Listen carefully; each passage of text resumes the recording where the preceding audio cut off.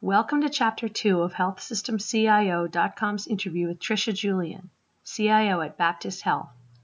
In this segment, we talk about why it's critical not to deviate too far from an EHR's foundation in terms of functionality, especially when it's Epic, how learning about a product's inner workings can help users make more informed decisions, and how the organization was able to forge key partnerships between operations and IT.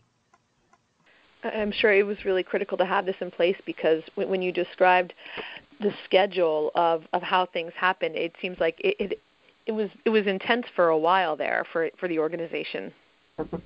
Yes, it was. We're all glad it's in the rear view. Right. Oh, sure. Okay. But today, to your point, there are circumstances that emerge where Epic, the way it's functioning as it's designed to function, but there may be a desire to configure it differently, customize a workflow to respond to Baptist Health needs. And so we're careful about how much we do customize, and the reason for that caution is we know the vendor, Epic, is constantly developing new functionality in their product. And so if you go too far away from their foundation development, then when they release their next major set of product enhancements and functionality, we, Baptist Health, would be hampered to roll it out if we've done too much customization for Baptist Health. There's a lot of cycle time that would be required to test that capability. With that said, what we seek to do is really pause to assess if that enhancement is a must-do, and then if it is, gain the support from the service line to explain to their user community about the enhancement that's coming, help us vet it out that the design and the configuration that's been requested is the optimal one for their service line, and then ultimately help us gain the approval needed to move it to production. Right. And then if it's decided that it is not in the best interest, is there a process in place for making sure that that's communicated and that there's an understanding, even if they're not happy with the result? They do. So they'll help us with the service line communication for sure, and then we have overarching Epic governance councils. There's a physician governance council. There's a multidisciplinary governance council, which is meant to recognize nursing, PT, so our therapies, rehab, all the disciplines that also rely on the product. So we'll take decisions that come from service lines to those governance councils to even allow those that are not necessarily directly involved with the service line to have awareness about decisions that are being made and changes that may be coming, or decisions that were made not to change the product. Okay, so there's a lot in place to try to make these systems as usable as possible, but at the same time you have to do what's right for the entire organization. True statement. And what's beautiful, again, about the physicians who have joined these service lines, they've gained strong awareness about the inner functionality of the product and how making a change may cross over out of their discipline, if you will, to their colleagues. And so that awareness is allowing them to make more informed decisions and understand the need for the communication and why some of these decisions need to be slowed down a bit for other input before we move forward. Right. Okay. So looking at right now, what do you consider really the big priorities on your plate? So as we are approaching 2019, we do have activities underway right now to start planning for all of there are 80 applications that when we bring Epic live also come live at the same time. And so this hospital at Baptist Health Floyd, we are working to get everything in motion to prepare for their go live in the summer of 2019. Okay. So that's a major initiative that really requires all of the IT teams. Right now, the infrastructure team is nearing the end of their project. That will finalize in October of this year. They will have gotten all the connectivity from a networking perspective in place such that Baptist Health Floyd will be operating on the same infrastructure as the other 7 hospitals. at the same time that we're planning this Floyd integration, the other thing that we're doing is Epic released in February of 2018. They released their next major product. Epic 2018 is its name. And so it's a 6-month project to test for that functionality that's in Epic 2018 and prepare for a go live here at Baptist Health. So we want to come live on Epic 2018 this calendar year in November. We just went live on Epic 2017 in March. So there was a 6-month project to lead up to that, and my team really didn't get much of a reprieve before they're back heads down now to do Epic 2018. Wow. So that's kind of on the application side. Yeah. Right. And then our networking team is doing a lot to look at our network design. We're doing a wide area network redesign, and that's going on in parallel with these other activities. We've got some phone system replacement going on in our hospitals, so we're moving to a single platform, voice over IP. So that's occurring. We've got a cyber program that's underway, many tasks and activities there to just continue to solidify our security stance. So a variety of moving pieces and parts that we're aligning. Yeah. Oh, yeah. Sounds like it. No shortage of priorities. And what about consumer engagement and the strategy there? How are you looking at that at this point? Sure. Great question. So one of the tools that we do really appreciate that Epic presents to clients when they come live is a product called MyChart. And MyChart is the opportunity for a patient to connect via a portal to be able to see information that we have in their electronic health record. So it facilitates the opportunity for a patient to schedule an appointment, so it could start there, to then when a patient has that appointment, if there were labs drawn, when those results come back in, there's a communication that reaches out to a patient via their email to let them know to log into their patient portal to see their lab results.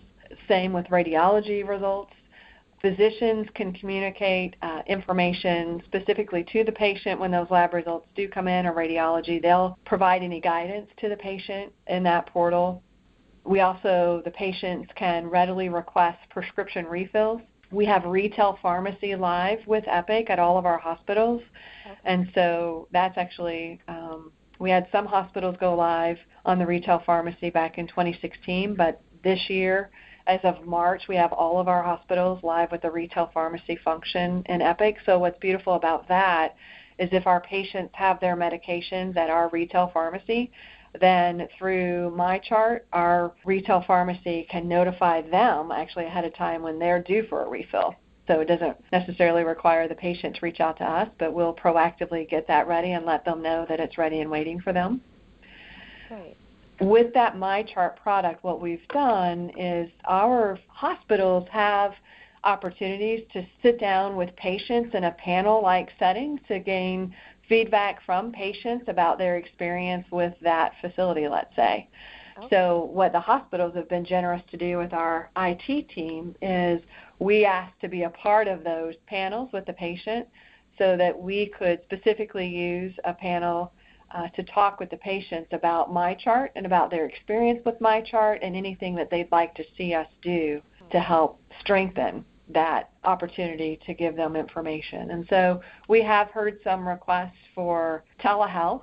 So we're looking at telehealth options in our future. Epic has support for that, and especially as 2018, their version 2018 released, there's a lot more functionality that Epic is bringing to bear using the MyChart tools for telehealth and remote access between patients and physicians in the moment or nurse practitioners.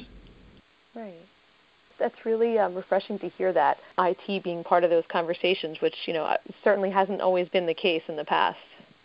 We are well pleased. The Epic project did really give us a chance to build some key partnerships between operations and IT. And my prior role before joining Baptist was in an operations role. And so I appreciated the relationship that I had with the director of IT as the COO to be able to pause and just talk about tools that might make sense to help streamline care and support the nurses and doctors in being able to give their dedication and focused attention to patients. So in the spirit of that, we wanted to be able to continue to have that sort of philosophy and approach when we work with our operational team members. We're one big family in terms of trying to take care of the patient, so we wanted to bring all the various perspectives and expertise to bear to really think about how do we deliver to the patient what they need. So we have had a welcome response from our operational counterparts, which we appreciate heavily. Right. Okay. And so you've been actually at the CIO role for about a year or so, right? That's right, starting February of last year. Okay. So any thoughts on the first year? I mean, it certainly sounds like you've had quite a lot going on, but how it's been for you to adjust to that role? So it was a bit of a natural transition in terms of having had the responsibility that I carried with my team for the Epic integration. We were working so closely together across the department and across the organization that my goal in the transition was just to keep up those relationships that we had forged and continue to present opportunities for us to hear in IT where the product wasn't delivering and how we could continue to improve the product. During my first year, probably the thing that I couldn't have predicted was we had some changes in our overall leadership. So our CEO departed a month after I arrived, a month after I took over as the CIO. We had some financial challenges that faced our organization that required some hard decisions. So it was probably more acclimating to exactly what was going on at that senior executive level, which I had not been a part of, and seeking to sit at that table, hear what we were facing, hear what some of the financial challenges were, and then coming back with that knowledge to my leadership team and with their help, really defining what projects we absolutely needed to carry forward and which ones we could pause on in an effort to help with some of the financial needs we faced. And so I'm really pleased at the outcome that we as collectively as a whole, Baptist Health, it's been a tremendous effort and a tremendous turnaround that is a credit to everybody. Every person at Baptist Health took part in that. And then I'm real pleased with the IT team for really thinking through how to navigate that situation in such a way that we still would deliver the technology to our user community and to our patients the way they needed, but also pause some of the projects where needed to help shore up the financial status. Right. Not easy stuff. Not easy decisions. No. Okay. Well, it sounds like it's been a really great first year officially in that role, and that's certainly a lot to keep you busy for the foreseeable future. There is. To your point about consumer experience, we still have to be looking forward. We are putting together initial ideas around clinical analytics and data governance. We are live on Epic's Healthy Planet product, and so that is our population health module. So we've got a lot going on in that space. We have a clinically integrated network, and we have an ACO, so that Healthy Planet tool has been a key component to that, and so we'll continue to work with our operational partners as they strategize around ongoing needs with Pop Health and the clinically integrated network. So, yeah, there's no shortage of work for sure. Right. All right. Well, that wraps up what I wanted to talk about now, but I'd definitely like to touch base again and maybe get more into some of the ACO and population health work you're doing. That sounds terrific. All right, great. Well, thank you so much. Appreciate your time and look forward to speaking with you again soon. Thank you, Kate. I appreciate your time. Have a wonderful weekend. Thank you. You too. Thank you for listening to this podcast from healthsystemcio.com. To hear other podcasts, visit our website or subscribe to our account in iTunes at healthsystemcio.com/podcast.